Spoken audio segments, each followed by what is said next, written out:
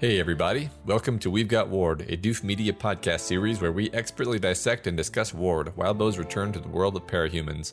My name is Matt Freeman, and I would absolutely be willing to kill my co-host Scott Daly if he stood in the way of my Master Wildbow's grand plans. And this is the weekly podcast where you and I Wait, what?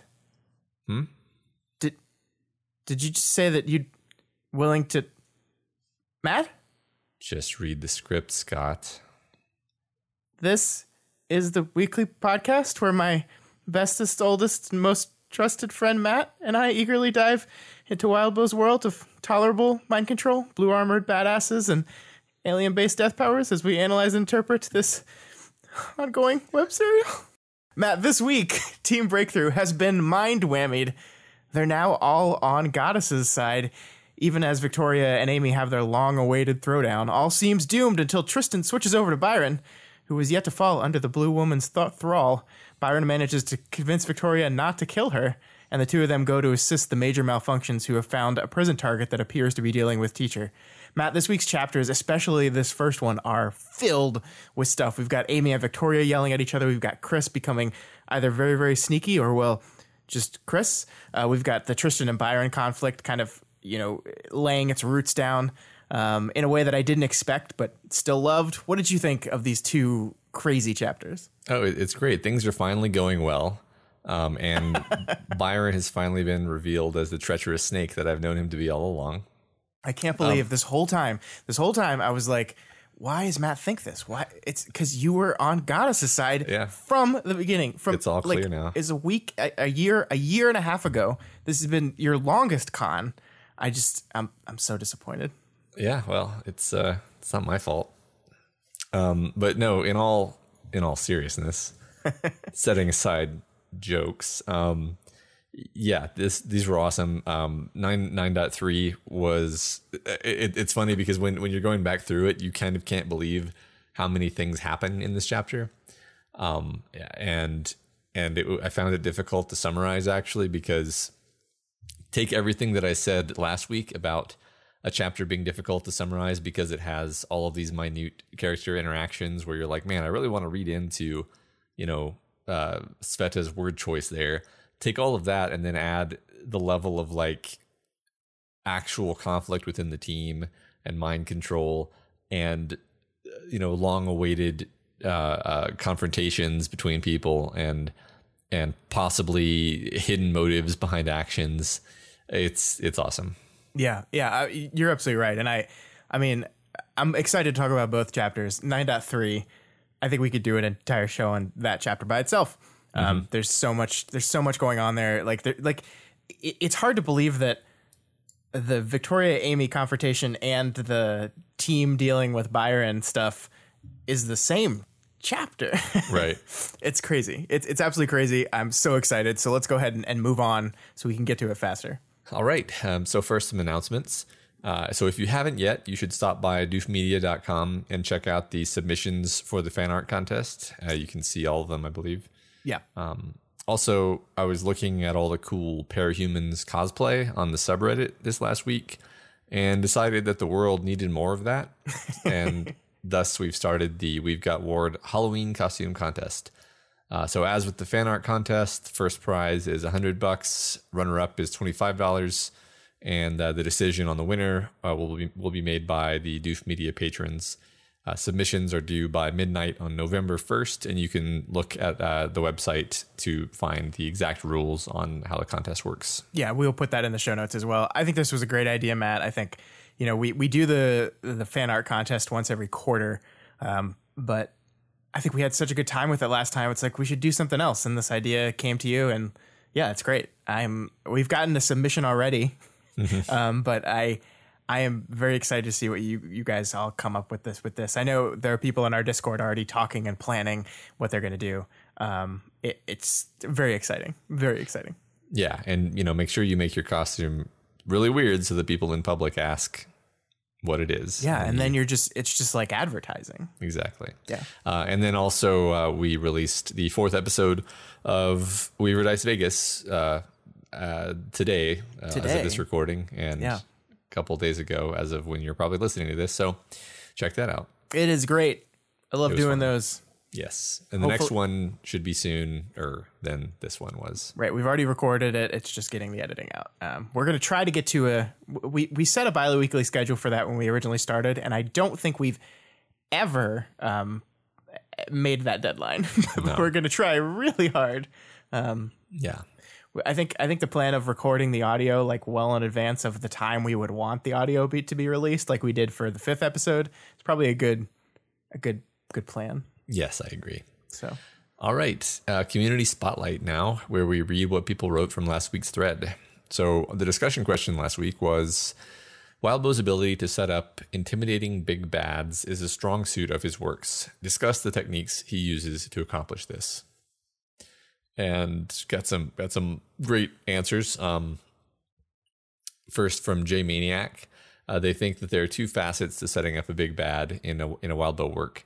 Number 1, be infuriatingly vague, and number 2, leveraging our expectations. And they say these two absolutely go together because Wildbow sets up actions and reactions very well, so that while we can't gauge the exact nature of something, we can gauge how bad it is by the reactions of things we do understand, as a type of synthesis in which predicate B stands in relation to subject A and not as part of it.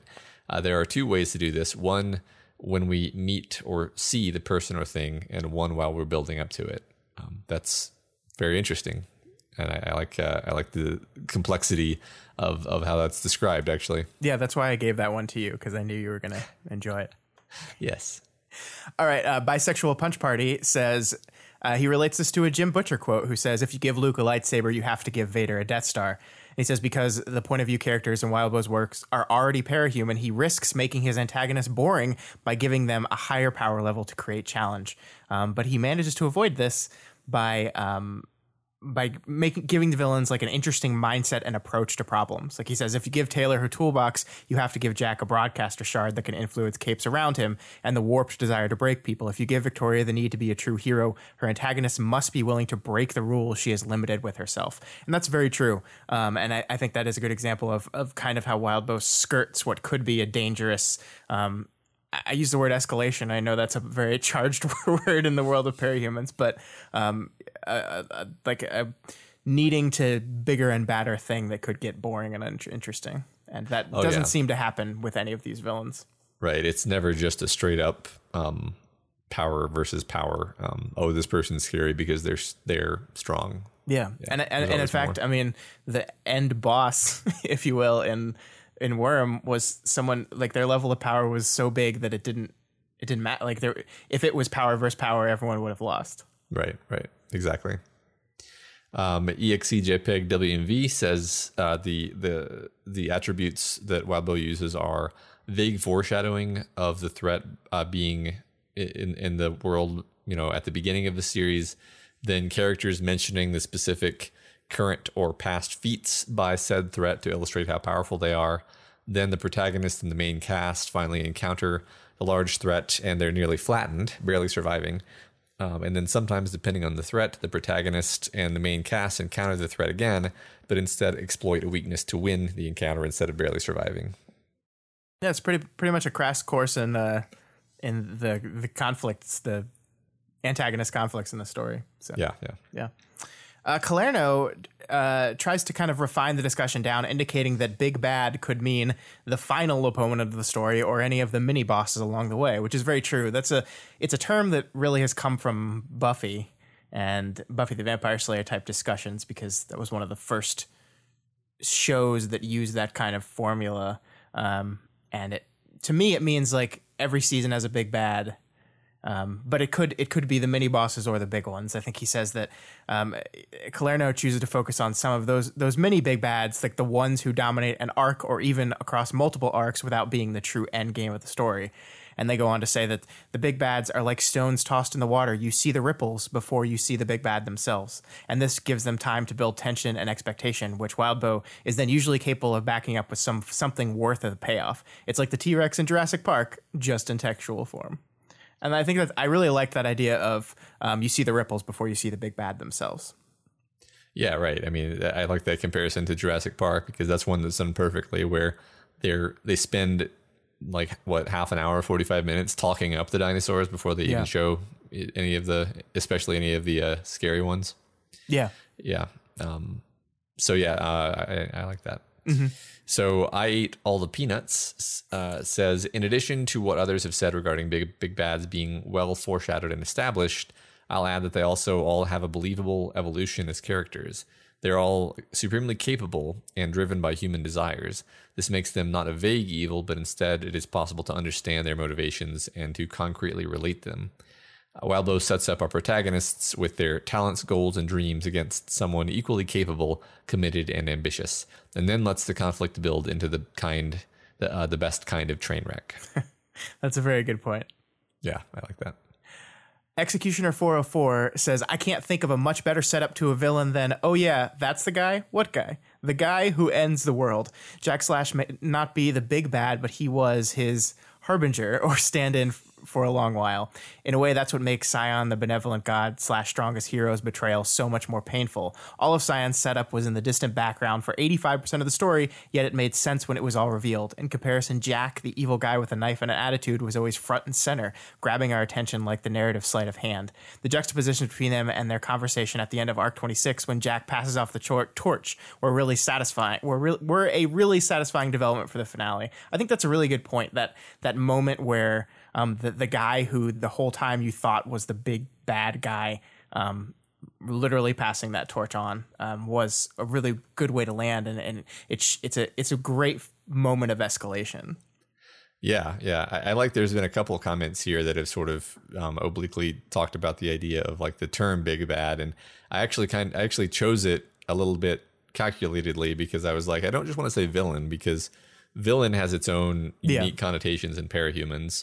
And I don't want to say antagonist either, because antagonist has its own like definition, but big bad is actually vague enough that you can be like, well, who are the big bads? Like, and then it causes you to think about it, and and people can disagree about what it means actually. Yeah. And that's actually interesting to me.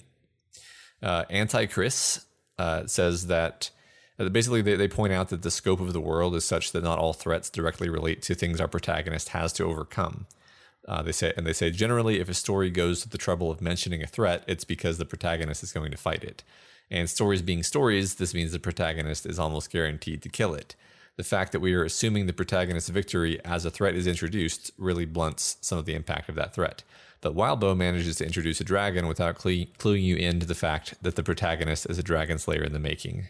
I think that's especially that works especially well in Worm, because like when I don't know, I felt like even though I consider myself to be moderately like genre savvy, when Leviathan was introduced, I wasn't like, oh yeah, surely she's going to defeat Leviathan eventually. Like I was like, no, she has bug powers, she's not going to defeat Leviathan. So yeah, and she doesn't actually. Yeah. All right. Next up, we have Cinnamon.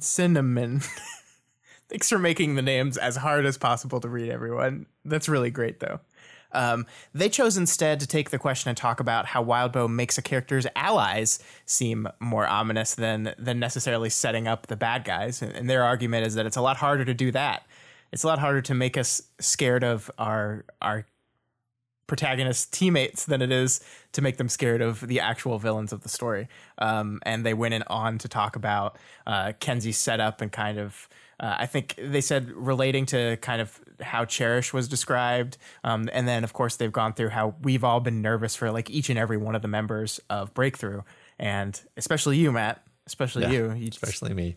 Crazy paranoid guy. I think that's a very interesting point. And I think that is one of the things that I've most enjoyed about this book is that all these characters that we like so much that are on this team, still in the back of our mind, we have that gnawing threat, right? Like that thing, like Jessica knew something was going on, and I don't know. We still don't know if that's been resolved or not yet. Right. Yeah. We still don't know if that's if any of the things that we've seen so far is what Jessica was talking about. They're all really bad things, but they might not be the bad thing. Yeah. It's going to be funny when she comes back and they're like, well, we took care of the problem, Jessica. Yeah. And then they say all 15 things that have happened. And then Jessica's like, that's not it. That's not it. Yeah. Oh, God. Yeah. So, I mean, these were really all great answers to this question. I really liked reading through these, Matt. The thing that I enjoyed the most, the general sense is a lot of building up big bads is how you relate them to other things in the world that we can't understand. And that got me thinking about, the Slaughterhouse 9 and Leviathan. And we had this big arc in Worm where we see Leviathan as this impossibly hard to kill big thing. And we don't introduce the Slaughterhouse 9 till after that. And then we tell our readers that when they show up, they have the same level of kind of countermeasures of they're listed as the same level of threat that this huge city destroying monster was. So like you get this automatic understanding of the level of threat of these guys, that if you had done this in reverse, if you had talked about the Slaughterhouse 9 first and then Leviathan second, I don't think it would have achieved that same thing. Yeah. I like how they contextualize one in terms of the other. Yeah. That's awesome. Cool. So we also wanted to mention this week, just in terms of general stuff happening on the subreddit, Professor Crispy shared an utterly dope Worm musical number on the subreddit. We loved it so much that we wanted to share a little bit of it here with permission to hopefully entice folks who haven't checked it out to head over there and listen to the whole thing. So have a listen.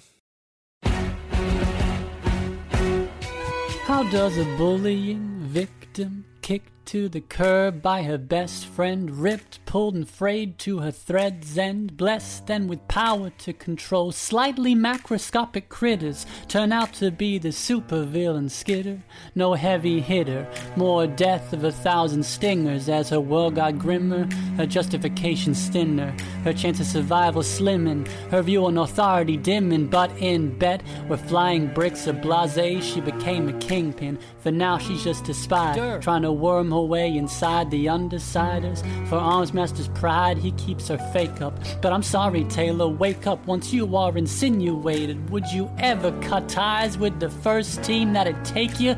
A darkness generator, a joint manipulator, paranoia activator, and a mongrel monster maker. This last one gave her trouble, bitches on a case. Our girl kicked her in the face, and yeah, that pretty much set the pace. Well, the heroes bunkered down, they said this chick is insane, guys. Hostage taking spiders and blood drugging mayflies. Merely motor control, or can she see through their eyes? Either way, she's never surprised. Let's give her a name, guys. Skitter, Queen of Brockton Bay.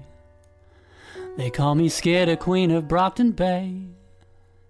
And just a single shoe has dropped today. But just you wait, just you wait. Yeah, I think we're also going to put a link for that, their SoundCloud, in the show notes. It was, I think it dropped on Friday, right, Matt? And it was like, holy shit. Yeah. It was really great. Yeah, I was blown away. Yeah, it's just amazing work. I mean, like, the song's already great. It's Hamilton. It's wonderful. But the lyrics are just out of this world. Yeah. One last thing before we move on. We received a couple comments about last week's episode regarding our reaction to Chris's, flip out and walk out the door. Some people said that it seems like we've now changed our tune regarding Chris, or rather we're contradicting ourselves, because we pointed out that Victoria showing up at Chris's orphanage a while ago and confronting him was a bad call, but now we're kind of chastising the group for not going after him. And I guess my response to that would be, I don't necessarily think those two things relate as directly as they're being shown to. But even if they are, I think the reason why I pushed back on their reaction to Chris this time is because it seems like things have escalated a bit. Chris seems to be getting worse. He's getting more abrasive. He's getting more touchy. And it's getting to the point where it's becoming more and more dangerous and damaging for the team. So I would say I don't think they should all show up at his house and say what's going on. But I do think the whole, leave him be, it's just the way he is strategy is not working and needs some reconsidering. Yeah, I think I agree with you. I mean, especially when Victoria did just show up at his orphanage, she was he got under her skin really quickly and she reacted really poorly to it. So yeah, the actual best case scenario would be they confront him, but they do it in a way where none of them are they all understand that he's going to go after them, and they don't let that happen. They don't let him make it personal. Yeah. And then that way it can be a productive conversation, even if they don't get any information out of him. It can be a productive conversation. So. Sure. Yeah. All right, let's move on into the chapter discussion. Let's do it. So 9.3. And we immediately follow up the bombshell ending of the previous chapter with Amy attempting to talk Goddess down from what she's done. She's obviously so agitated that Dot emerges defensively, holding her razor blade halberd aloft. Which is just adorable, Matt. Yeah. Dot doesn't get a lot of focus in this chapter, but I still love her. Yeah, which is interesting because Victoria doesn't really see her as a person. Yeah. So thus her point of view doesn't really focus on her, but we know she is. Oh, yeah. She's a great person. Yeah. She went on an adventure. Yeah. Yeah, I think we're going to obviously have a lot to say about Amy this week. The meeting between these two characters began last chapter, but like the meat of the stuff I was most looking forward to them covering happens here. And I'm going to have some words for Amy by the end of this thing, Matt. But in the meantime, what we're doing here is quickly establishing Amy's displeasure with what's happening. Things are not going the way she thought they were because for some reason she thought that a world-conquering bad guy with mind control powers would not use those on people she was trying to convince to do her bidding. I don't know if she thought that one through. Yeah, or they thought that their Kenzie projection would be sufficient. Yeah. But yeah, anyway, they didn't. They were wrong. Is the main thing. I'm blaming Amy. It's all Amy's fault. That's like the theme of if we did episode titles, it's all Amy's fault. Is the name I'm just going to mention up front that I'm aware of your feelings about Amy here, and I don't really have enough of a coherent position to disagree, but I definitely don't feel as strongly as you do here. Okay. So there's not going to be a lot of me disagreeing because I can't really make a counterpoint. I'm just seething with internal unworded disagreement. Yeah, I'm seething with exactly. So it's interesting that the text doesn't focus on like what it feels like to be mastered, because in this case, Goddess's power doesn't really feel like much. Victoria is just a little bit disoriented at first. Her mental footing is a little bit off, but she's not really bothered by it. Everything's fine. It's just that now her priorities are Goddess's priorities. Yeah, I love how that's kind of communicated, to that confusion too. Like she, in the middle of listening to Amy, I blinked a few times, my thoughts turning over. The use of the blinking to show that orientation. We then see her eyes dart around the room looking for inspiration, looking for some kind of thing to grab onto, to like settle her brain, to grab onto a train of thought. I mean, like her brain has just like undergone a paradigm shift. I think she even says it herself. She like a large part of her priority-based belief system has just been upturned, and a new priority is in number one. So I think it's rather realistic here that Victoria's brain like takes a few moments to like catch up to that and like work through those connections. And I think it's really wonderfully done. Yeah, right. It makes sense there'd be a big discontinuity, but then once that's passed through, she's just like, everything's fine. Yeah, exactly. Yeah. And I think we'll talk more about the mind control in a bit, but the gimmick and how it's expressed here is really wonderful. And I think in my mind rivaled only by the miasma point of view confusion back in Worm. I loved that there, and I love this here for very, very similar reasons. Yeah, definitely. By the way, somebody on our Discord, I forgot to write down their name, pointed out that prior to being mastered, Victoria referred to her as Bianca in her internal monologue mostly, and then as soon as this chapter starts, it's just Goddess. It's always Goddess.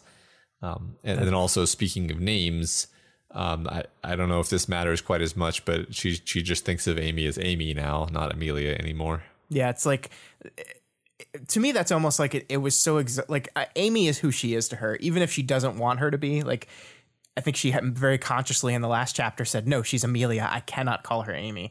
But that fell apart rather quickly, as we noticed. And it's like she doesn't have the energy anymore and can only call her Amy. Yeah. The Goddess Bianca stuff I did not notice. I think that's pretty cool. Yeah, me too. So when Victoria does join the conversation, which has so far just been between Amy and Bianca, she's actually arguing on Goddess's side against Amy. and she quickly loses patience with Amy and tells her to get lost. Yeah, this conversation is really great. And Amy's like being very truthful here. Like, I didn't think this was going to happen. I didn't think it was going to go this way. I'm sorry that it did. You have to believe me. And Victoria's rather barbed, angry words do hurt her. She described it as a gut punch, and it certainly is. But there's one part here that really jumped out at me that I wanted to focus on with you, because I think it gives a pretty good window into Victoria's overall thoughts. Because there's this moment where she says, if I'd had my aura, I might even have used it for punctuation for all the good it would do against Amy. Now, that's interesting, because we know that the reason she doesn't have her aura is because she's not really there. She's just a projection. She's actually back in their base. But the question is, why would it not work on Amy? Like, why would her aura not work on Amy? I mean, nothing we know about Amy or her powers or anything blocks emotional like type of attacks, I don't think. Yeah, I was thinking about that. Like, the most I could think of was like maybe Victoria thinks that because she was exposed to it for her whole youth that she would have some resistance, but if she does believe that, I'm pretty sure that's not correct. Yeah. And I mean, that very well could be. What I liked to think of it as is, how much does Victoria think of Amy as a human being with like emotions and like ability to process things like that? Like, it feels to me like she's otherized and monsterized Amy so much to the point where this wouldn't even work on her. A fear aura, awe, either of those things, those wouldn't work on Amy. She can't understand emotions. She's terrible. She's not capable of fear. Yeah, exactly. Yeah, that's interesting. Yeah, I do wonder what exactly she meant by that, and I'm not sure. So yeah, but that's an interesting thought. It could be either of those. It could be both. It could be neither. Yeah, it's true. Just find your truth. Yeah, I will. So I like this exchange here. Amy says, I do, but there's no point where I've done enough to make up for it. I'm not sure what I'm supposed to do. And then Victoria thinks, did she mean to let bygones be bygones, as if that was even possible? Was I misunderstanding? Quote, and then she kind of quotes, done enough to make up for it. And it's interesting because it's kind of like a misconnection. Like this is like reflecting sort of this refrain that Victoria's had this whole time. There's just a complete misunderstanding here. So what I'm trying to say is Victoria is like trying to pattern match what Amy is saying onto her like thesis of like there are some things that just can't be forgiven, and she's asking to be forgiven, and it's like, well, actually she's not really asking to be forgiven. She's asking if there's something that she can do so that she's counterbalanced the scale of what she did. You know, it's not quite the same thing as forgiving. It's a different conception of how these things work. You know, it indicates, and there's several beats in this chapter that indicate this, that the two of them have kind of incompatible ways of viewing all these issues of like guilt and responsibility and what your obligations are when you've wronged someone, and that's leads to problems in the conversation, and I think it's going to lead to problems going forward, probably. Yeah, and this is probably where you and I start to differ, because I completely agree that they are, neither of them is able to see the truth of the other, what the expectation is, what the want is, but I don't think it's necessarily Victoria's responsibility to see like Amy's side of this. Like Victoria is the wronged one here. Like, she's the one that had something done to her. It should be Amy's job to understand what Victoria needs, not the other way around. And like, I see Amy as a person ruled by guilt here. She's ruled by guilt. She feels so bad about what she did, and that makes a lot of sense. But she thinks, if I can fix it, if I can talk to her, if I can protect you from harm, I see that you might get into a bad situation, and I want to make sure that I do something to stop that. I think that's what's driving Amy, and I think it's that guilt that's driving her is what gets her into trouble here. She's involved herself with Goddess on some level because of that guilt. She's forcing this confrontation with Victoria at a point where Victoria is not ready for it because of that guilt. Mm-hmm. Yeah, that's true. Yeah, I don't have much to say in response at this point. I guess we'll move forward, see if we can uncover something that we can actually disagree about concretely. So yeah, Victoria asks Goddess if she plans on taking Breakthrough with her when she leaves to her home planet. But not like because she doesn't want it necessarily. She's just trying to clarify the plan. Yeah, that's when you realize just how bad the whammy is, right? I mean, that's a really great early indicator of just how bad she is compromised. Yeah, I love how that's slow played, because it's not like she casts her spell and then everyone's like, yes, mistress, we serve you. Everyone's just kind of, you gradually see that they're all just completely like, all right, yeah, of course, everything that we're doing is now just whatever you want or need. So which brings up the question though, why hasn't Goddess just mind whammied Amy, or has she? Yeah, that's a really good question. Amy does say things throughout this chapter that make you think, no, she has not, right? She says, first of all, she's pushing against what Goddess wants pretty hard. And she's saying things like, if you're trying to win me over, this isn't the way. And we learn later, they have a later conversation basically to the effect of, you wanted people around you that weren't just yes men, and that's what I'm trying to be. So it seems like probably not, but I think we see enough of, like, we see Chris push back in his special kind of way later, and we know that she can't do something she cannot compel them, we learn later, of something they're not capable of. So this pushback, she could be whammied, and this pushback could just be part of that resistance of, like, she's not capable of doing anything directly to hurt Victoria at this point, because just the type of person she is now, and that's what's pushing back. So I don't know. The answer is I don't know. She could be, she could not be, and I think there are reasons why on either side. Yeah, I think I think I'm leaning towards she hasn't done it, and it's because she wants her to be more independent, more independent minded. But also, I don't think there's any proof that she is not under compulsion. Well, and that's kind of a point. We're going to talk about Chris in a bit, but that's kind of a point towards him possibly being immune to this thing too secretly, because, like, it doesn't seem to me, if Chris is truly, like, under her thrall, it doesn't seem to me that the people that she takes over are necessarily yes men. Like, they're compelled to prioritize Goddess's priorities, but it doesn't seem like they're going to blindly do it without any kind of hesitation. So I don't know. Yeah. I'm sure we'll learn. Yeah. So I'm going to read this lengthy interaction between the two sisters here. Her expression was forlorn, lost. Fuck her.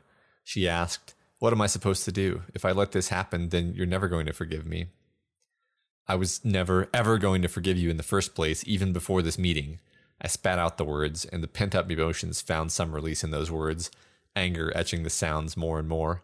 I was aware of my team in my peripheral vision, and my voice softened a bit. The warrior monk. What would Jessica want? I didn't have an answer, so I asked a question instead, with no anger in my voice. Only the disappointment equivalent to an entire childhood of friendship, loyalty, trust, and respect being dashed to the rocks, infusing quiet words as much as anger had infused the loud. How do you not get that? She didn't have a response to that. Her creature looked between her devastated expression and me, the projected image of me. I could ask you to, Goddess told me. Forgive her.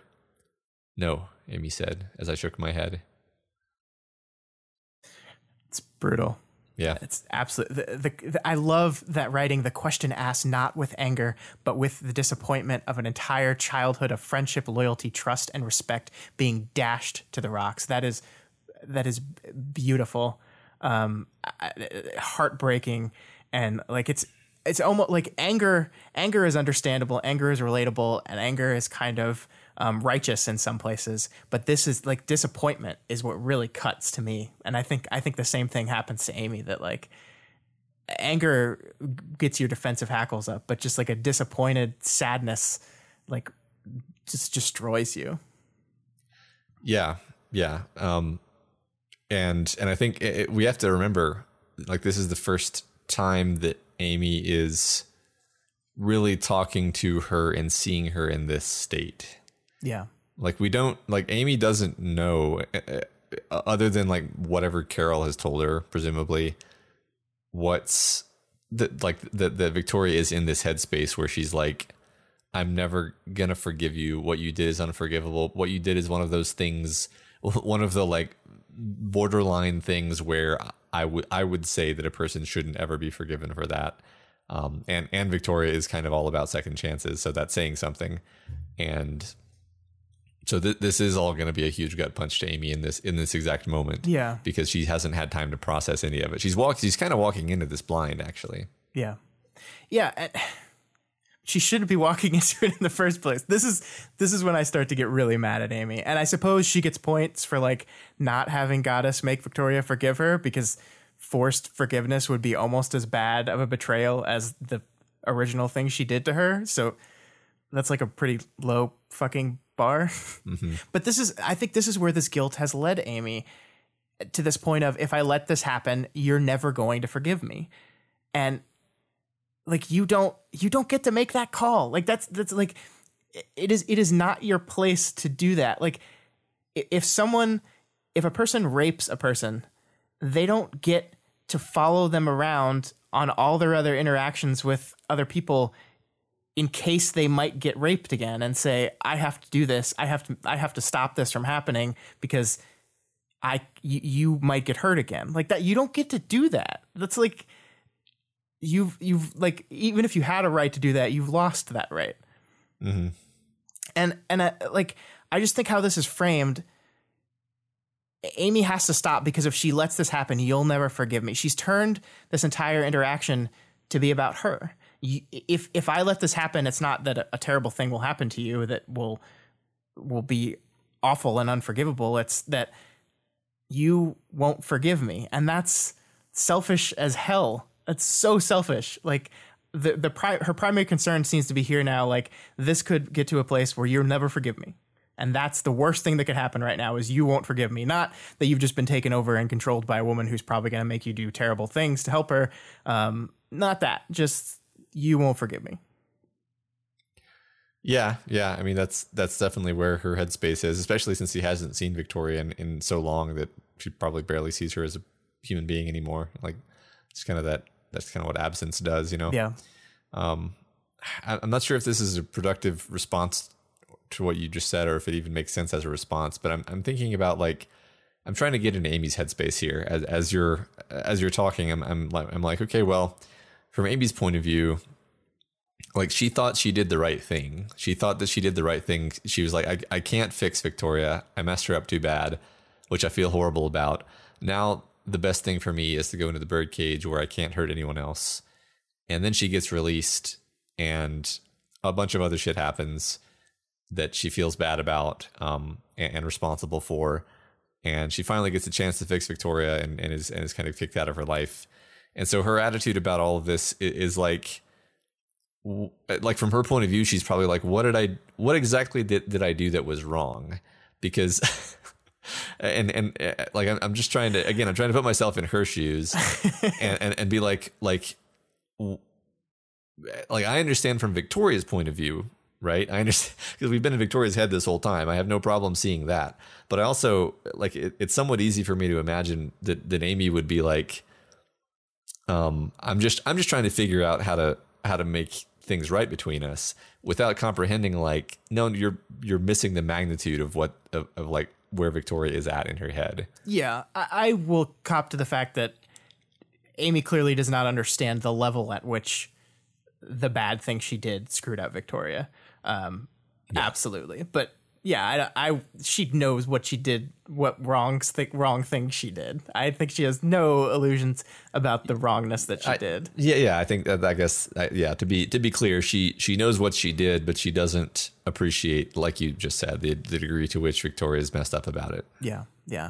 And then I think it gets worse from here for me, because as like they're arguing, there's this side conversation going on between Goddess and Amy, and Victoria picks up part of it, and we see asked what you wanted. You said you wanted to talk to her. You wanted a resolution before you left. This was part of the deal, and this has got us to Amy. So we learn here that Amy has orchestrated her presence at this meeting.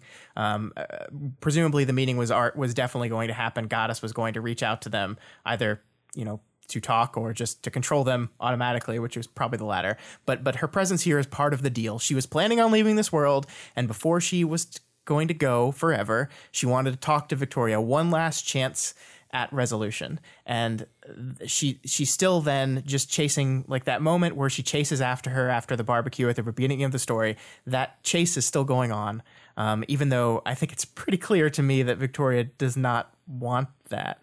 And again, last week the therapist said, "You're not ready." Like the story made it very clear that she's not ready for this. She's not emotionally. She's not in the right place for this confrontation yet. And Amy doesn't get that. And I understand that, like, I'm not, like, I wrote here in my notes, Amy either doesn't care or charitably doesn't understand that. And I really think it's the latter. I don't think it's that she doesn't care. I just think it's that she doesn't know. But she, just like Carol did, is dictating the terms of this reunion, and she doesn't get to do that. That, like, the victim of the thing is the one that gets to dictate when they get together, when they discuss the shit, when they talk over it. Amy doesn't get to control that. Yeah, it's interesting. I think you're right. But I find myself playing that devil's advocate here, for no good reason. But basically just the idea that there's actually a bit of a parallel between how Chris has been behaving and how Victoria is behaving, because it's about communication.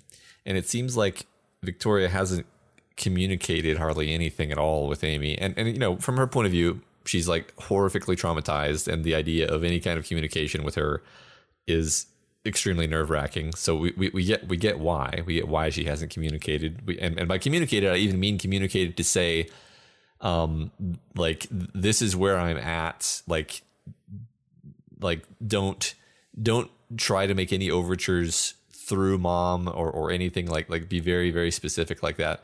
It reminds me of Chris, because Chris is also like, he hasn't communicated about like he hasn't said, like, look, here are the rules when dealing with me. Here are the borders that I don't want anyone to cross. And here's the reasons why. Like, I think people might actually respect his boundaries, because he obviously has boundaries, if he laid them out. And he doesn't even have to explain why they're there. He just says to say, like, look, it's important to me that you not cross certain boundaries, and it will do fine if and then everyone can have a discussion about the boundaries, But I think there's been a lack of discussion both on Chris's part and on Victoria's part, where a lack of clarity about those boundaries. Yeah, I mean, maybe I'm forgetting something about what was actually explained in the story, though. I mean, I think she's made her boundaries implicitly aware by the fact that she's not contacted her once. She fled the party where she was at because she was at there. Yeah, but yeah, I mean, I completely agree that there has been no, like, explicit discussion, and I'm sure anything there was filtered through Carol, who, in the interest of trying to get her daughters back together, is probably not giving a totally accurate depiction of Victoria's headspace. Absolutely. Yeah. But again, I err on the side of, like, I think you're absolutely right that Victoria is not doing great here, and she's not communicating to the way that she should be. But I just wonder, like, how, like, doesn't she get to not deal with this perfectly? Like, if we're going to err on the side of someone here, should it not be on the side of the person who had the bad thing happen to her, not the person who did the bad thing? Sure, but also I don't know if she gets to be completely shocked that Amy doesn't understand what her headspace is. Yeah, when she never communicated anything about her headspace. I think that's fair. I think the disappointed, sad, betrayed, how do you not get that? Is probably almost too far, because no one can really get what you're going through, Victoria, unless they're in your head. Like, we do, but hey, we get to be in her head.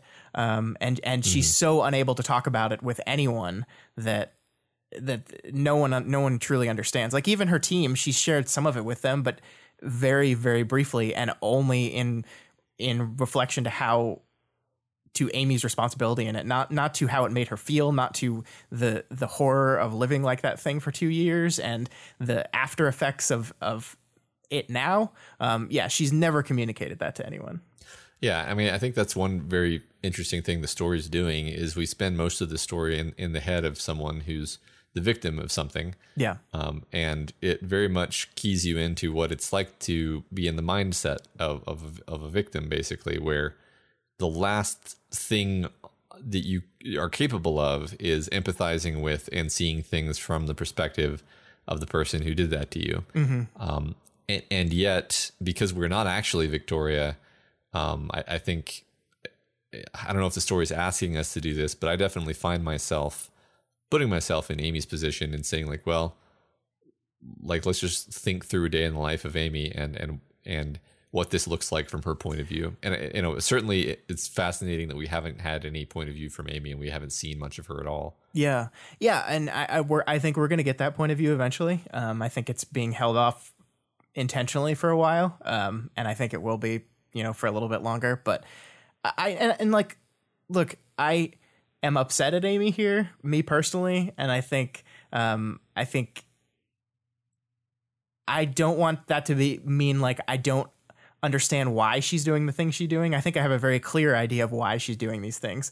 And I think the guilt that she must live with for what she did, I can't imagine how you go through that day to day. Like I can't imagine it. Like I've hurt people in my past, not like forced them to fall in love with me and then turn them into a giant lemmy blob thing hurt. But still, like you hurting people, unless you're like a soulless monster, feels awful.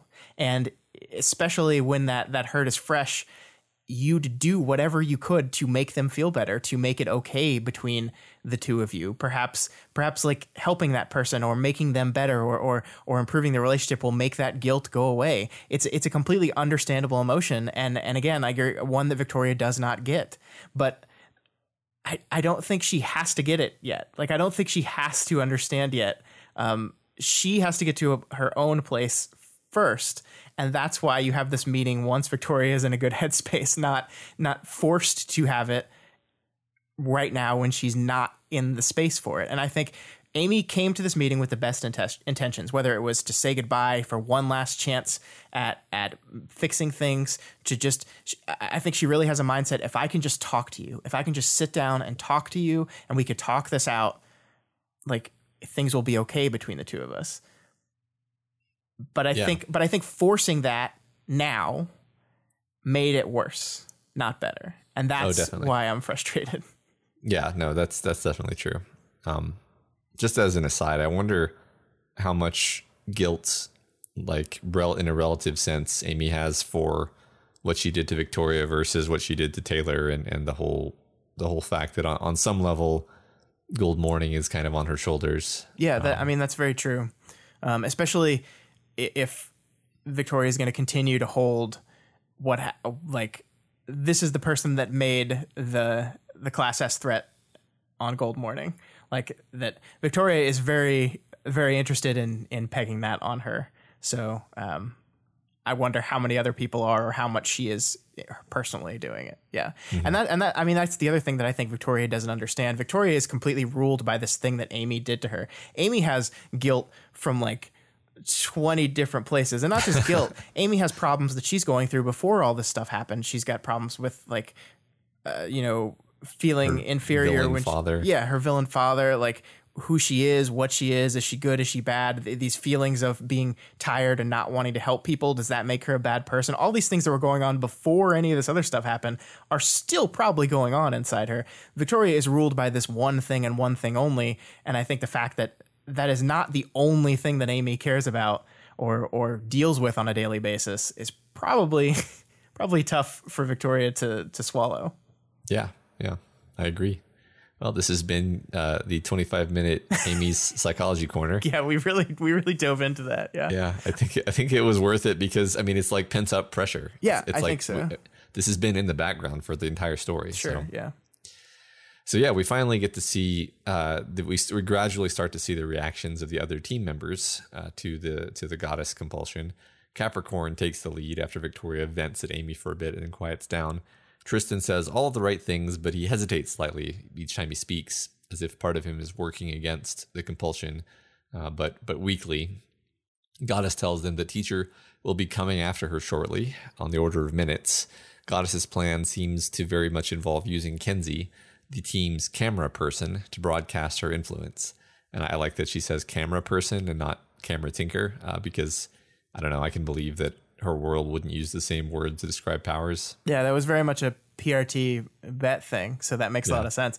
Camera person jumped out at me too, but that's probably because there's like an excellent documentary called Camera Person that's really, really great. Everyone should see it. But yeah, that's a really good point. I hadn't thought through the fact that the classifications are not just a overarching thing and very much a one world thing. It might not mean anything actually, but I thought it was. I mean, I as far as I could tell, she doesn't use any of the classifications. Yeah. So Kenzie, her reaction is that she's really happy to be included, and she's just a totally excellent gung-ho thrall. There's no hesitation at all there. Yeah, this is a very like all is lost moment. When you realize just how gung-ho Kenzie, who can be such bad news, is for this, and like they're gonna happily extend Goddess's mind control to everyone in the Taylor Maneuver project, thus fully realizing the irony of me naming it that before I knew. That's a joke because Taylor, she controlled everyone. Get it? Yep. Yeah. If only the best hero on Team Breakthrough would save them from this fate. And then Cryptid interjects. And I find his behavior in this chapter to be my favorite part of this arc so far. He argues with her. He's not satisfied to just obey. He's going to tell Goddess that she's doing it wrong. He can do a better job serving her by being a pain in the ass than by just obeying.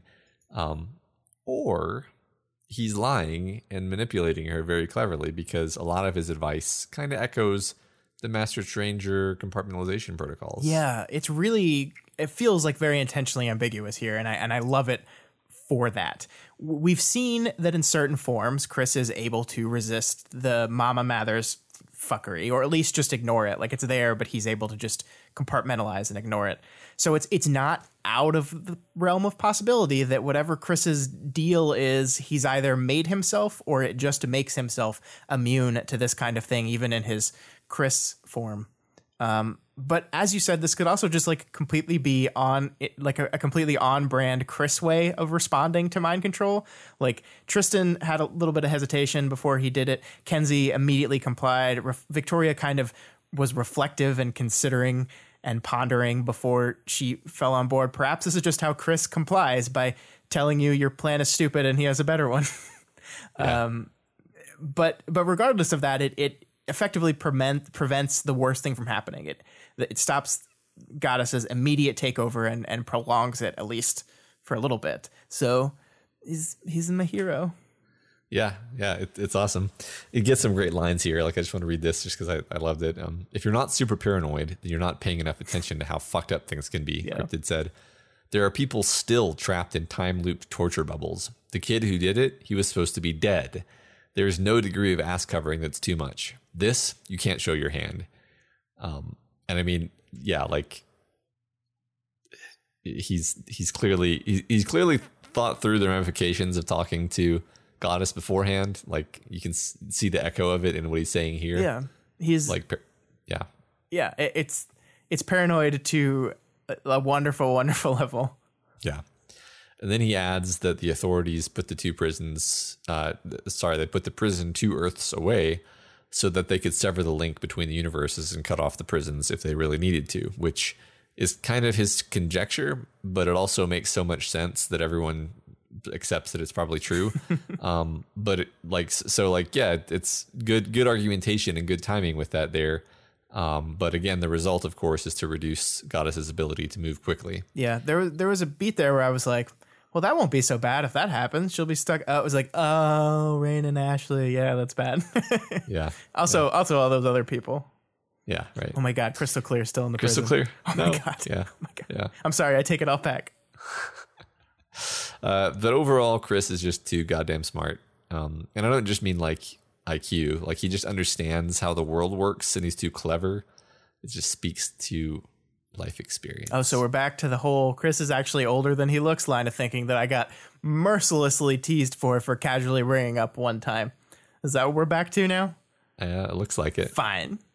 Yeah, I mean, I agree that he does seem to have the kind of intelligence that seems to come from like living, like not just like natural intelligence or the ability to learn quickly, but having experienced a lot of different things.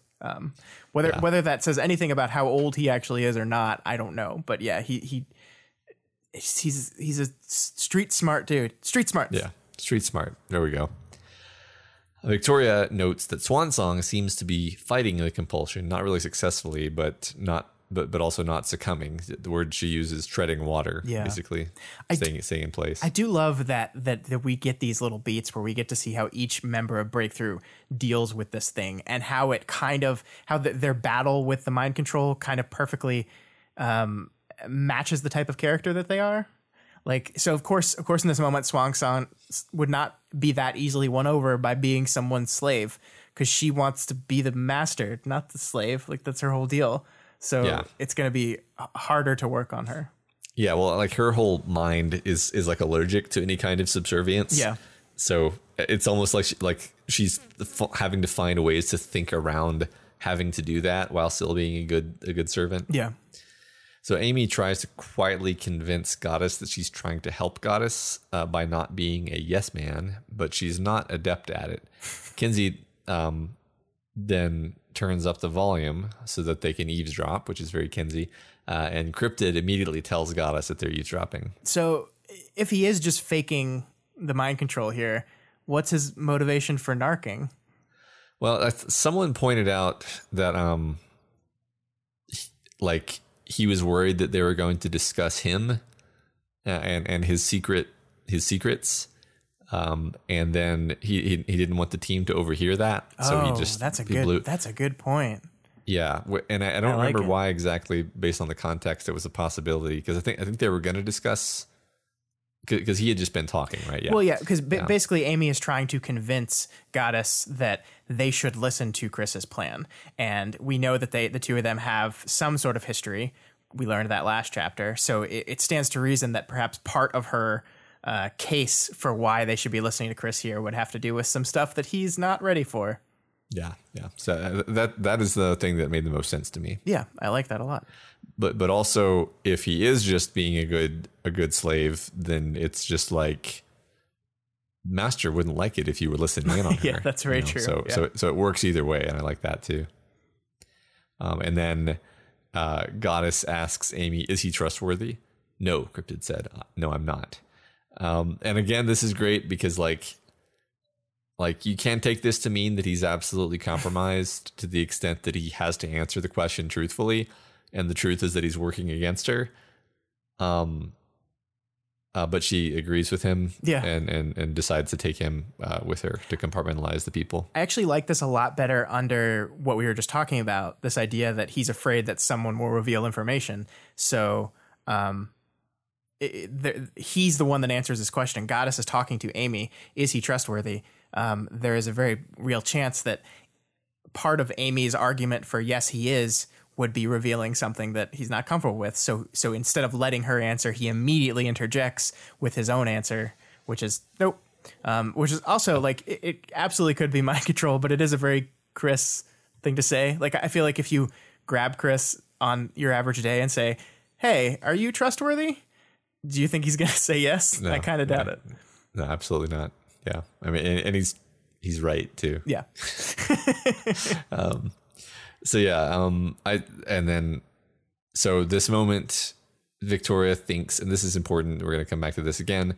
Victoria thinks, "I suspected that if we'd been there in person, I would have hit her hard enough to kill her. As part of that thought, I well and truly believed that had I hit her hard enough to kill her, I would have felt better." Yeah, this is the beginning of a few very troubling admissions on Victoria's part to the level of violence she would be willing to commit, especially when targeted at Amy. Well, we'll circle back around to this for sure, but it's worth pulling up, yeah. Yeah. So Chris gets a lot of badass, but it's hard to explain exactly why lines. And one of them is when Sveta says, so he's about to leave, Sveta says, "You'll be okay? I have a form prepared." The door slammed behind him. That's my boy. Yeah. Yeah, and I like that you can double read this too. Like maybe he has that's he had a form prepared, and that's why he's resisting this stuff, because he figured this would be a potential. Like, for someone as paranoid as he is to not be prepared for the possibility of mind whamminess would be outside of the realm of believability for him. But I agree. Who knows? Yeah. Everyone else, though, that could have gone worse, Rain said. Yeah, Capricorn said. Like Victoria said, the effect from her isn't that bad. Tolerable, I said again.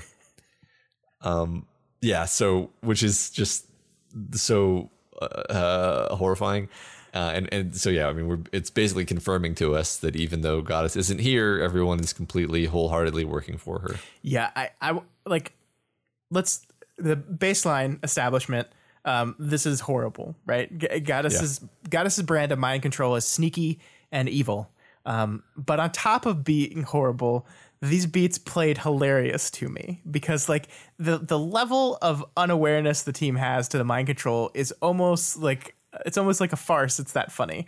This whole thing is like, that wasn't too bad. And you, the reader, is just like, no, but it really was though. And like the words, like the word tolerable, like it's like they're aware of the mental compulsion. They know the effect is there, but obviously we beat it because like I'm not controlled.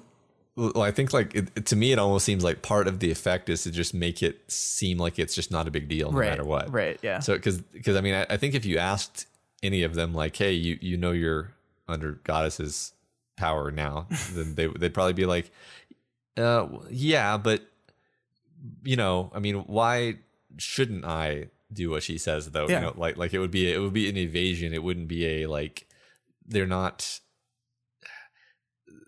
I almost hesitate to say they're brainwashed because there's like a connotation that they're like impaired. I feel like they're just like, no, but it's everything's fine. It's just that Goddess is right. Yeah. Well, like it's kind of a symptom of how the thing works, right? Because if your priorities have been shifted to where what Goddess wants is number one on your priorities, and then are told, but Goddess is controlling you, you're like, well, that's fine because I want what she wants anyway. Right. Yeah. Well, that's convenient. Yeah. Right. Yeah, I agree with you about it being funny though. So at this point, I really have to wonder if Tristan swapping back with Byron is a clever attempt to break the compulsion or just an oversight. But in either case, it's a fucking awesome story moment. Yeah. I mean, we did see him push back a bit before he complied, right? Like there was hesitation on him. But it feels more like a happy accident to me. Like the casual nature with which he does it. He's like doing stuff while he's talking. It's like, yeah, I just gotta get my armor, and then I'll just switch to you, and then I know it's your turn, but just switch back to me, and we'll got it. And he just does it. It feels like it's just not even considered. And I think I like it because this power of Goddesses is very powerful.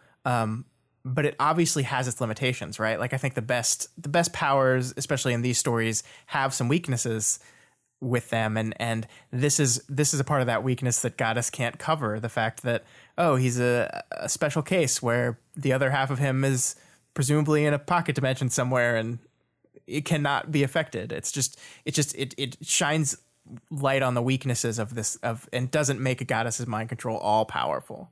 Yeah. Yeah, and I liked that the fact that that Capricorn's power works against mind control powers this way was set up several arcs ago when they were with Mama Mathers, with Mama Mathers, exactly. Yeah. So Byron comes out. Everyone immediately realizes that he's not on their side. He tries to tell them that they're compromised, and they don't really argue. They're just they don't budge.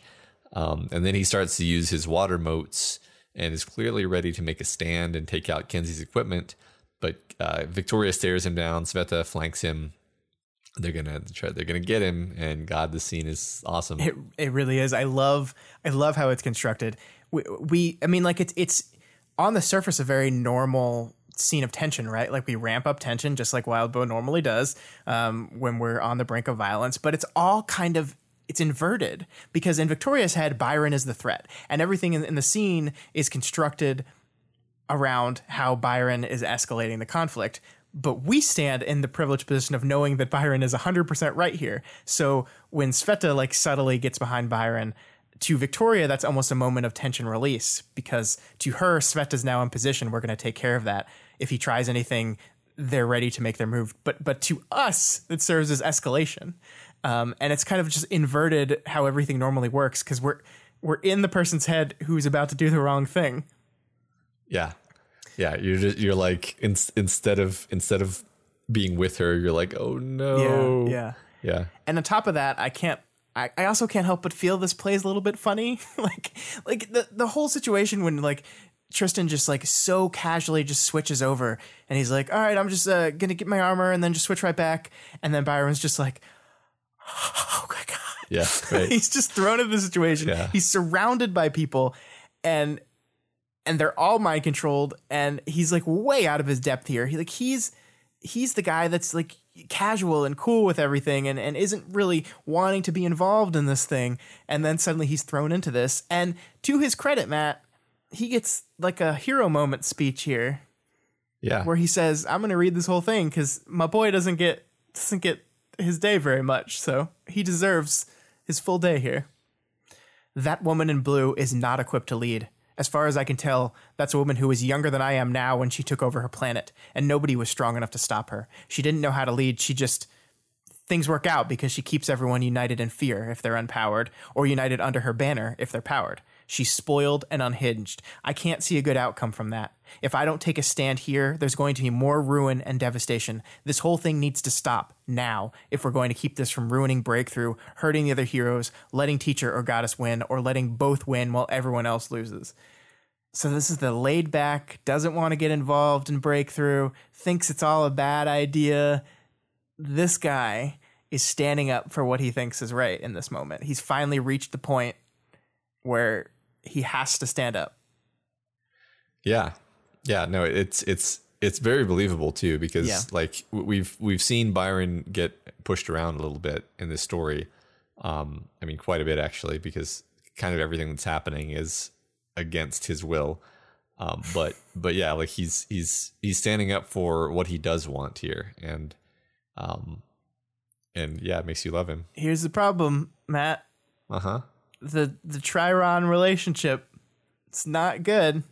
No. Because now we're in a situation where if Byron switches back to Tristan right now, do we think the mind control Tristan's just going to switch right back to his brother who's actively working against him after their assigned 2 hours is up? Is that going to happen?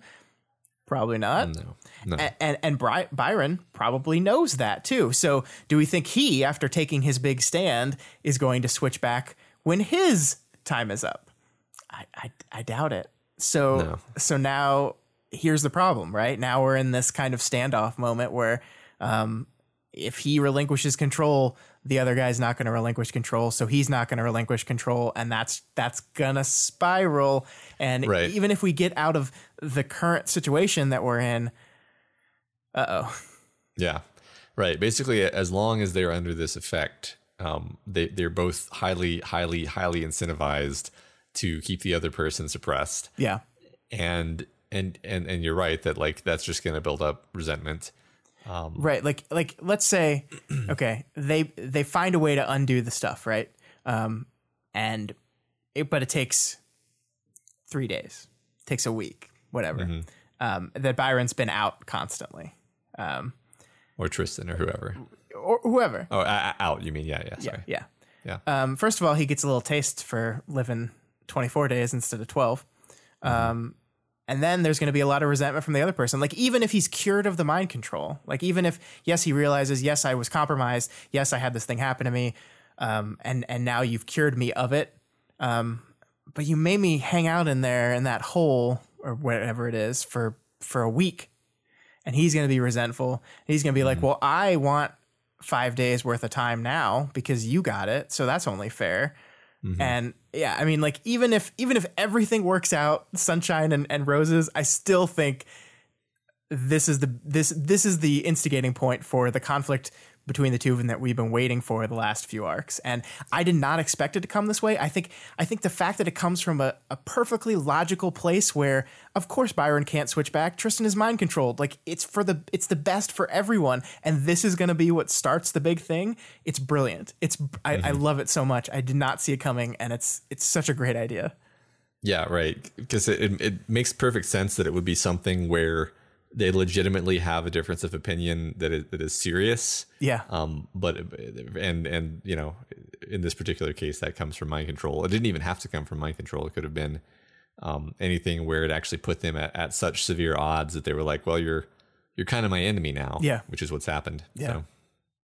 So, so Byron rushes Victoria and she kicks his ass because she's armored and she's fit and she can fly, which she uses to enhance her hand-to-hand abilities.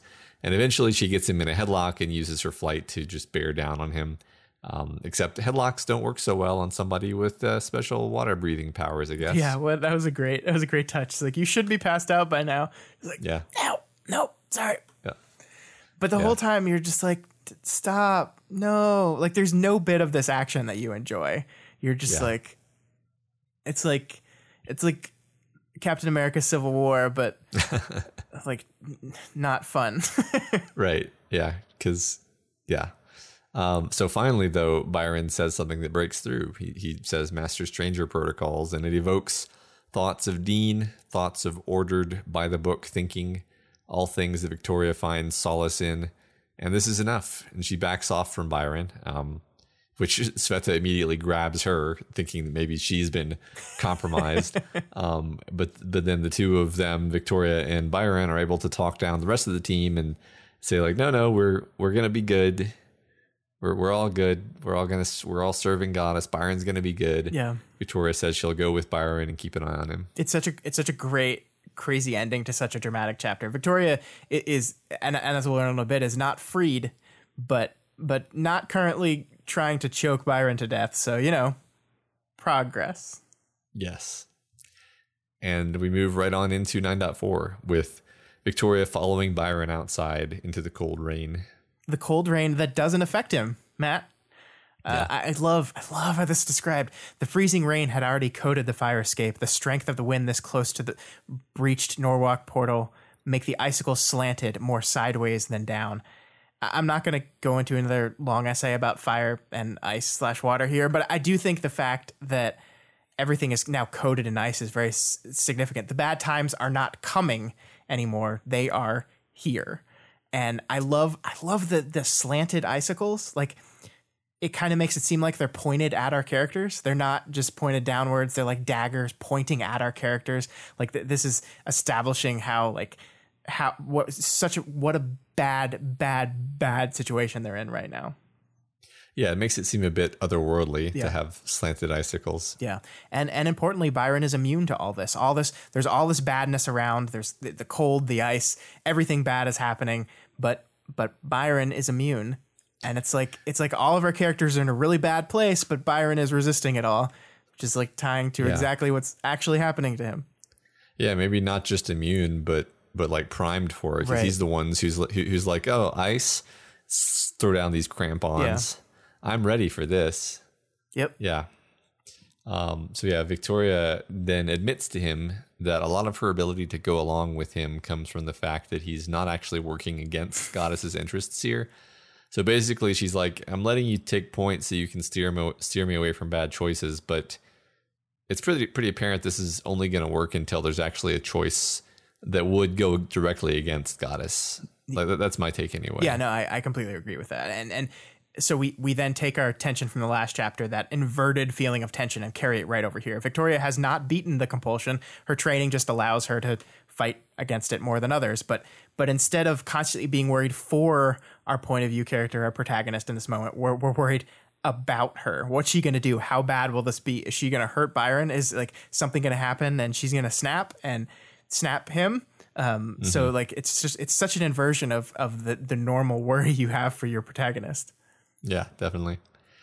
So now she sticks her head back inside their HQ and she tells Kenzie not to do anything until they've touched base. Even this, though, she has to very carefully couch in terms of actions that are helping rather than hindering Goddess's plans. And I love, like, I can imagine this scene, how this would be like filmed, because you've got like all the team members who are these characters you love. Like, I'm imagining them like sitting or standing ominously, like watching her, watching for flickers of weakness in her face. Right. Ready to pounce. Yeah. Yeah. And this is like, I think this is really, really great because Kenzie has a history of like not listening when she thinks she can help. So like Victoria having to very carefully frame this in a way that you will be going against what Goddess wants is very clever. And then Sveta kind of acknowledging this says, I'll watch her too. And I think that's like specifically to assuage Victoria and our worries that Kenzie's just going to go do whatever she wants. But I still think it's rather stressful that we've left these people outside of our view, these clearly compromised people, and now we don't get to see what they're doing and what's happening to them. And I felt a little bit of nervousness of just that fact, just that the camera of the story was moving away from these characters, that we have no idea what they're going to do. Oh yeah, no, I agree that like you cannot trust that Kenzie's not going to immediately start spreading this thing as soon as she leaves. Right. Yeah. So the rest of the team challenges her to make sure she's still on board and that she'd be willing to kill Byron if she has to, which kind of implies that all of them are super cool with that outcome. And then this kind of puts her in a headspace where she also considers, again, the idea that she might feel better if she killed Amy. Yeah, this is the most disturbing point of the entire chapter to me. The whole brain compulsion thing stopped being funny. It stopped playing jokey to me here. It's just how casually the topic is broached by Ashley, right? It's just like, you said you'd be willing to kill. Would you be willing to kill Byron? And like nobody says anything to that. No one stops that form of questioning. It's like, no, that's ridiculous. We would never do that. It's just they all like slowly, silently turn and look at her expectantly. And it's just this like, everyone in the room is like, well, and they're hanging on her answer and the creepiness of that. And like you said, Victoria lies, and she admits she lies when she tells the group that yes, she would be willing to kill Byron. She is not, that is not what she is capable of. But she does go back to those thoughts of killing Amy. And the way this is described here, I could imagine myself being less miserable in the aftermath somehow. Wrestling with shame and self-loathing in the aftermath of something like that was better than wrestling with oblique shame, self-loathing, and the daily fear of either running into her or a repeated incident of her using her power on me. So she weighs the negative effects of killing Amy with the positive effects and basically says that killing Amy is the positive result here. Like that this would be better. Now hold on, Scott. Are you insinuating that her having this interaction with Amy when she definitely wasn't ready for it has maybe pushed her into a frame of mind where she's thinking like, I would feel better if I just killed her? No, I wouldn't. Yes. Yeah. And I know Victoria's mind whammied right now, so you could make an argument that her reasoning process here is a little bit compromised, but damn, I don't know if that's how the mind control necessarily works. But I do know if in this moment right now, if Amy did something to cross Goddess and Goddess said, Victoria, I want you to kill her, I think she'd do it. Mm-hmm. Yeah, no, I agree. I mean, I think what this has done is it's pushed her into a place where that's, I don't want to say on the table, but it's now part of her rumination of like, you know what would just solve this problem that I have? Well, and even if she's not actually going to do it, it's not good to have that kind of thing in your head. Yeah. Well, I mean, I think it is on the table because I think the whole framing device of the mind control is I can only make you do something you would be capable of. Mm-hmm. And what Victoria has just said in this moment, that killing Amy is now officially on the list of things that she feels capable of. Mm-hmm. And that's a big deal. Yeah, no, you're right. But we have to point out also that Victoria like lied and said that Byron was not within hearing distance for this whole conversation when he definitely was. So he just got to hear everyone be like, you totally be willing to kill him, right? And her saying yes. And she says he needed to hear that. And he like like she says it had been important that he hear. But she doesn't ever like tell him, I just told him that like to make sure that they would let me go with you, right? Like I don't actually mean that. She doesn't have that conversation with him. So it's just like she just like turns around and looks at him and he says, "Shit, that's scary." And then they just leave. Yeah. So in his mind, oh my God, all these people might kill me. Yeah. Right. Yeah. He's not in the best situation to be leading the situation, now. No. Yeah. It's kind of crazy because like he has been this background character kind of. I mean, he shows up occasionally and we've talked with him before, but this chapter is the most Byron time we've gotten in the entire book. So we're kind of learning more about him while he's being thrown into this pressure situation. And, he doesn't do too bad. Yeah. Yeah. All right. Well, yeah, let's keep going and see how he does do. So they travel through the inclement weather, Byron driving and Victoria flying nearby to provide help if he gets into trouble with the ice. Meanwhile, she thinks about the details of Master Stranger protocols, how the chain of command is supposed to respond to them. And basically, she just is kind of retreating into the black and white clarity of this kind of thinking. I love this. It's just so Victoria breaking things down into reason, order, the anti-chaos, black and white, the clarity of ordered lists. I was thinking about this as I reread it, and Natalie popped into my head, Matt, like this idea of like, I think just like lists of I think it was the idea of like lists of, why can't I think of the word? The chain of command. There you go. Yeah. The chain of command reminded me of Natalie's checklists of what you're supposed to do in this case, what you're supposed to do in this case. And it made me really, once again, remind myself of how similar Victoria and Natalie on like a base level are, like some of their base personality traits, and how probably a lot of their differences stem from the fact that, hey, one of them has powers and one of them don't, but they're very similar characters, I think. Yeah, I like that idea. That Natalie even fantasizes about it, and Victoria was someone who used to fantasize about it. Yeah. But she got it because her life circumstances were different. Yeah.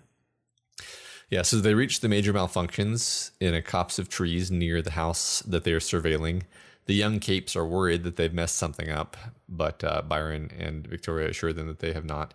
They say that they switched targets because they noted something off about the behavior of their target number 2, and they've observed lots of folks regularly checking in on this target. Yeah, I kind of gave these guys a hard time when this assignment was given to them, and I think it's on some level something the book wants us to do. Wildbow kind of really emphasizes just how unexperienced these people are and how unknown they are. I mean, their name is Major Malfunctions, for Christ's sake, but but they did good here, right? I mean, they made a call to switch to a target, and it turned out to be right. Obviously, they made judgment calls that aren't part of the mission, and I think what this ultimately does for us is give us a little more clue about Finale's whole state of mind, because she is convinced here that they did wrong, that they messed up, that they screwed it up, and she's not right. That they did great. They did exactly what they needed to do. So, I mean, not to jump ahead too much, but I'm pretty sure when they first met her and she described her power as bad, and the rest of the team said, no, it's actually really awesome. It makes me want to believe the others a lot more if she sees this as a fundamental screw up. I think her perspective on herself is pretty skewed. Yeah, she seems to have low confidence. Yes. It is. We don't really get what her power is yet, though. We kind of see it in action, but I don't think that. Yeah. So briefly, withdrawal refers to having seen Capricorn on TV. Well, technically he's right. He did see Capricorn on TV, but he's obviously mistaking Byron for Tristan. And what's interesting to me is some folks in various discussions were saying how this must like be really bad for Byron to kind of be continually mistaken for his brother. And I'm not arguing with that. I'm just not sure how much it annoys Byron, because like at some point he must have agreed to like be the same Cape name. Sure. and like change it. So I'm never quite sure, because like, yeah, I could totally buy that it does annoy him, but also why would you put yourself in this situation, if that annoyed you so much? Like, why wouldn't you have a completely different like theme and name? I don't know. Yeah, I mean, I wonder how much of it was agreeing or how much of it was Tristan saying, oh, we should do this, and he's just like, yeah, whatever. Yeah, that occurred to me too, honestly. But yeah, I mean, you're right that Byron does not have any kind of visible reaction to this. So we can't like we don't get a flash of annoyance or anything. But yeah, I wonder if on some level it does get tiring to always be like getting credit for things you didn't do. On the other side is being blamed for things you didn't do. If Capricorn does something and it's Tristan, Byron is Capricorn. So like we know that there was a murder committed supposedly. It doesn't matter who did it. They're both to blame. Yeah. And that's got to be frustrating. That's one of the things I don't know if we ever talked about, but like, I remember we did talk about it, but like, how do you put Capricorn in prison if Byron was innocent, you know? Yeah. Well, yeah, you basically decide that you're going to lock up an innocent man. Yeah. Yeah. Right. Yeah. So Byron makes the call based on the information that they're given that they need to contact a major team for help. They need the big guns. So Byron tries to make the call, but his phone won't work. Then at the same time, they see that the mysterious folks who've been checking in on their surveillance target are using their phones, which efficiently lets us know the score, lets us know that those are the bad guys. They're jamming the phones. And this quickly turns into a fight with all these dozens of teacher thralls beginning to shoot at our heroes. Yeah, I think this relates to our talk for the discussion question last week about how he sets up the big bads, the bad guys, because in this moment, how bad is this threat? How bad are these people they're about to fight? Well, Byron thinks they need to call Chevalier, Dragon, Defiant, and Narwhal. So that's how bad. So without even having to communicate like anything about the specifics of the people they're about to fight, we have clearly established the level of threat. So we automatically know how bad this is. They need the big help. I think that's such a great way of establishing our stakes right away. Yeah, the expectations. And then, of course, taking that away. Yeah. You know, saying, oh, they can't come. So it's just us. Yeah, we need these 4 big guys to do this. But by the way, they can't hear us and we're being attacked right now. Yeah. It's such a, like you have a clear understanding of how bad the situation is right away just by name dropping people you're familiar with. Right. And I think that's the benefit of good characterization in a book. Not only does it make the book more interesting, but it's a tool you can use to shortcut in other places to be more economic with your storytelling. Yeah. So there's this moment where he orders Victoria to do something, and she thinks he was the one in charge with the protocols. I took off. Be safe, malfunctions. Be safe, Byron. So that's a real rare for Victoria to slip up with the real names like that, isn't it? Yeah, that's a good catch. I mean, this is one of those moments where I wonder if this was a writing oopsie or a Victoria oopsie. And then I realized it doesn't actually matter because now it's in the world. And even if it was a writing oopsie, like you can still play off of it. And I mean, she's not in her right mind right now, so it's a perfectly reasonable mistake to make. But I wonder if we'll see the consequences of this. Yeah, I mean, she's stressed, and on some level, she's not talking to Capricorn because she's talking to Byron specifically. Right, you know? right. Because in her head, Capricorn is Tristan. So this is another guy in Capricorn's suit, kind of. I mean, he's wearing different armor, but you know what I mean. Like this is, it's different, and so I think that's a very understandable slip up to make. Or perhaps like to her, Capricorn is Byron and Tristan unified, and right now they're not unified. Oh, I like that. Yeah. So Victoria now dives into the fight using the wretch strategically when she needs cover or needs to smash something. She also uses what she's now calling her fear aura all out. She finds so much that she suspects people in nearby houses are being affected by it. She finds what turns out to be one of Teacher's teleporters and destroys it. But clearly there are more enemy resources pouring in. And basically we're just getting the full array of what it is to be fighting Teacher's resources, which we've briefly seen before. But it's good to be reminded of how overpowering it can be. Yeah, again, this is not a funny scene. But can you just imagine like sitting on your couch reading a book and all of a sudden you just feel terrified and you don't know where it came from? Yeah.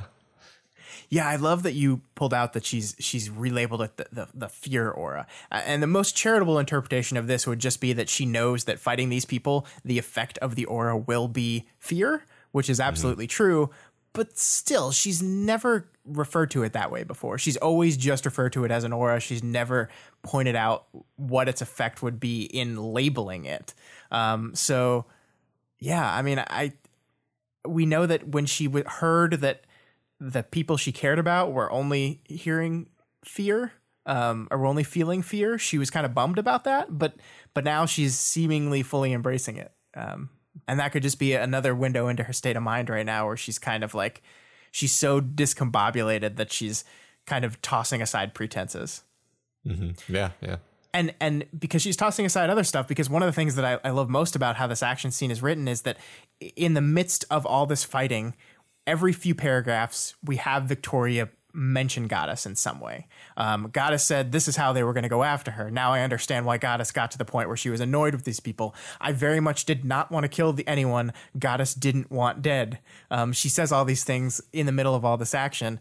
It's as if the book wants to constantly remind us that Victoria is like not, while she's not like murdering her teammates and going full bad guy mind controlled person, she's very much doing all of this in service to her current master. And I think you kind of see that in how she fights too, because she's being a little more aggressive than she would. She's keeping out the wretch a little longer than she probably would. There's a moment where she keeps it out and it drags along the floor and grabs weapons to, quote, stab and twist, bend and snap. And now we have to say that she realizes in this moment that that she's being too offensive, that doing this is probably too much and she needs to rein it in.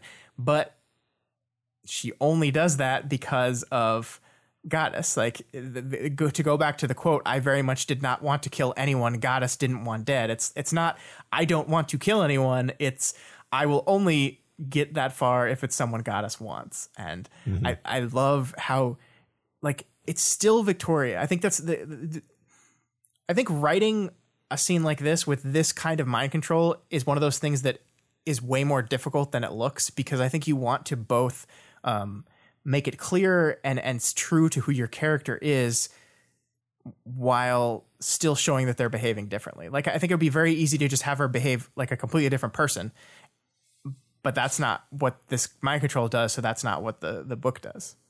Exactly. Yeah. Because what we're not getting is evil Victoria. Right. That's on, like, that's why this is so fun and original and unique to me, because like the moment chapter 9.2 ended, you kind of wonder if the next chapter is going to be evil Victoria. You know, it's going to be, she's going to start wearing a black outfit. You know, she's gonna put her hair in front of her face. Hair in front of her face. To play the piano at a jazz club. Yeah. Exactly what I was thinking. But no, it's much more subtle and much more like creepy, because you can't, like, the whole like you turn evil thing is not psychologically relatable, but just like suddenly having all of your priorities swapped out, you can kind of put yourself in that position. Yeah. It's great. I love it. I love it so much. So we also get to briefly see the major malfunctions powers in action. Yeah, which are really cool. I think most importantly is kind of getting a window into Finale, right? Who appears to make laser blast noises as she fires her blaster power at people, like pew, pew, pew. This is great. Yeah. Victoria describes this as less effective than the Tinker 1 rifles that are being fired back at her, and kind of insinuates that the speaking out loud part is unnecessary and like similar to a person learning to read silently, but they're still mouthing the words as they do so. Hey, Matt, how much you want to bet Victoria's wrong here? Yeah, I think like we haven't seen the full realization of what this power does. It's the blasts.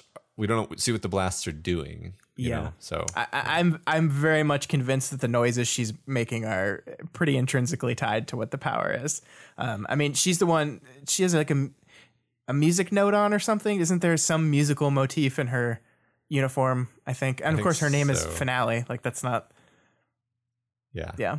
I can't wait to see what the twist is here. It's gonna be great. Yep. So eventually, Victoria smashes her way into the target's house and finds target number 2, the woman, inside with what looks like a bunch of drugs and some teacher thralls. Victoria goes after her, but the woman turns out to have some pretty scary firepower, literal fire powers that burn through Caryatid's invulnerability, actually, in a terribly sad manner. The chapter ends with the clear implication that this fight is only going to get worse. Yeah, this is a hell of a cliffhanger, Matt. Not only do we have the major malfunctions, aka the greatest group in all of Parahumans history, in a bad spot, but I think it's one of those. I said this when I was tweeting, but it feels like one of those. I don't know how they're going to get out of this moments, right? Like they're cut off. Cell signals are not working, and it's just how are they going to get out of this one? A very classical kind of cliffhanger ending that I think works here.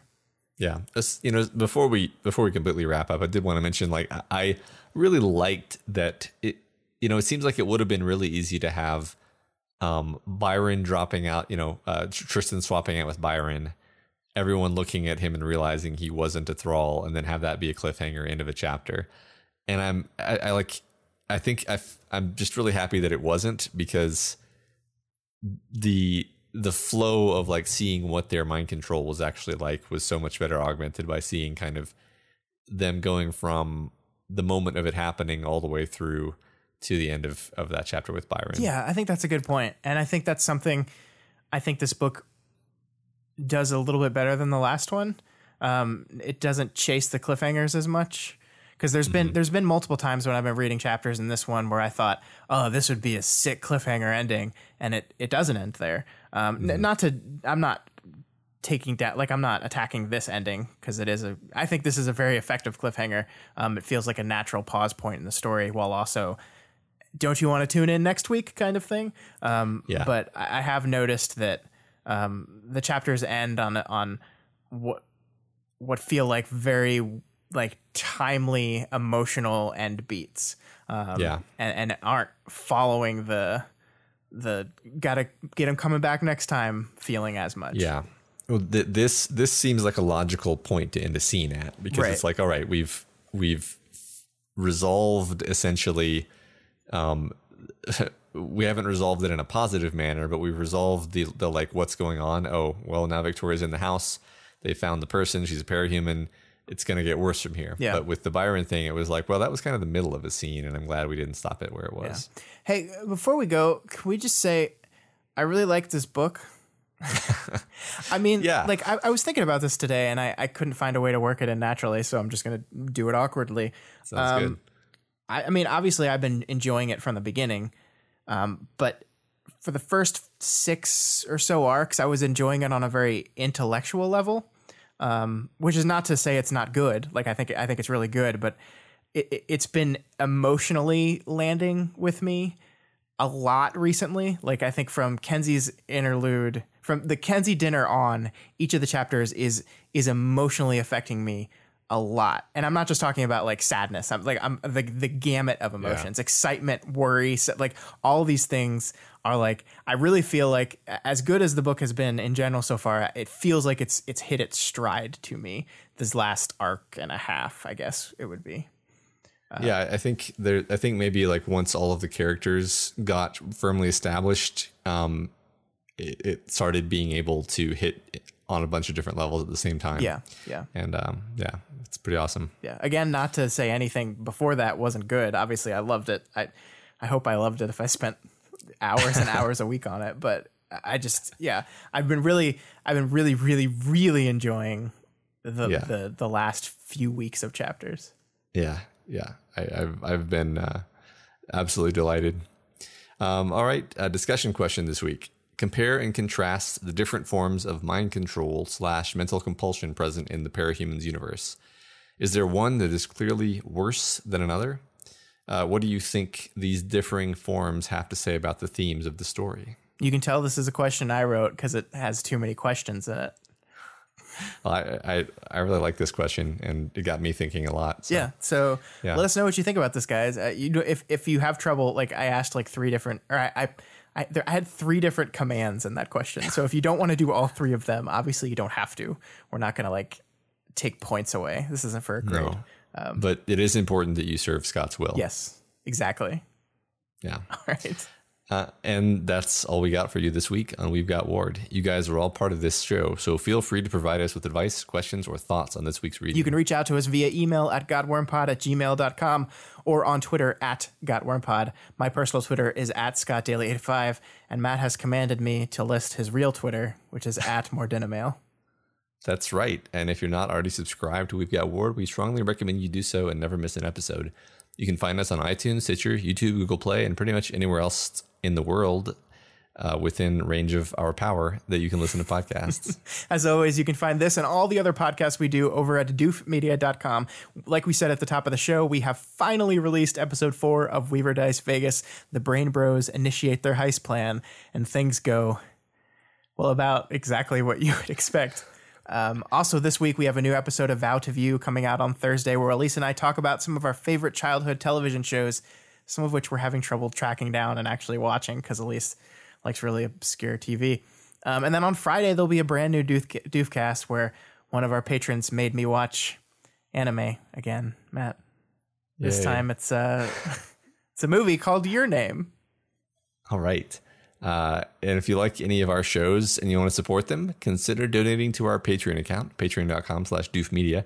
You can donate $1 a month or whatever else you can afford. Supporting us on Patreon gives you tons of great bonuses like voting in our quarterly fan art contests, Q&A sessions, access to live streams of our recording sessions, and our excellent Discord chat. And also our not just our fan art contests, but our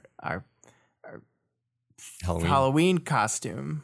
That's right. What do they call that? Cosplay. Yeah, that's the word. Yeah. And as always, make sure you go over to Wildbow's Patreon, patreon.com/Wildbow, and donate to him as well. And this is his world. We're just playing it. And if you cannot afford to donate right now, I command you to.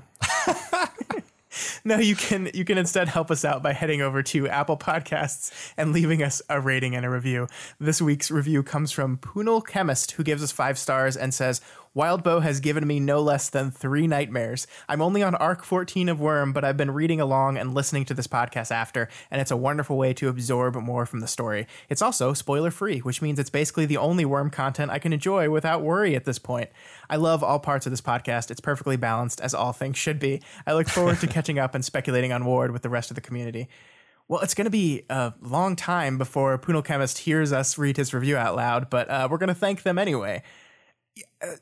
One of the things I love about this project, Matt, is I think there's so many different ways in which people can absorb our content. Like, we have people that have read Worm like 5 times and just love experiencing someone going through it for the first time again. We have people that have like read it 1 time and just want to go back through and see if they missed anything the first time. And then we have readers like Poonal Chemist who are absorbing the podcast as they read. And I love that people are doing it. And I love that there are so many different ways you can enjoy this. And I sincerely hope that we're enhancing all of your experiences and never hurting or taking away from them. Yeah, me too. Especially because I'm like, I just binged this thing like a madman the first time. That sounds like a very different way of enjoying it, yeah. But I hope it's fun. Yeah, so thank you so much, Poonal Chemist, and thank you everyone who takes the time to listen to us and then rate and review us. We really appreciate it. We love it. Yeah. All right, that's it for this week. We'll see you all right here next week for chapters 5 and 6 of Arc 9 Gleaming.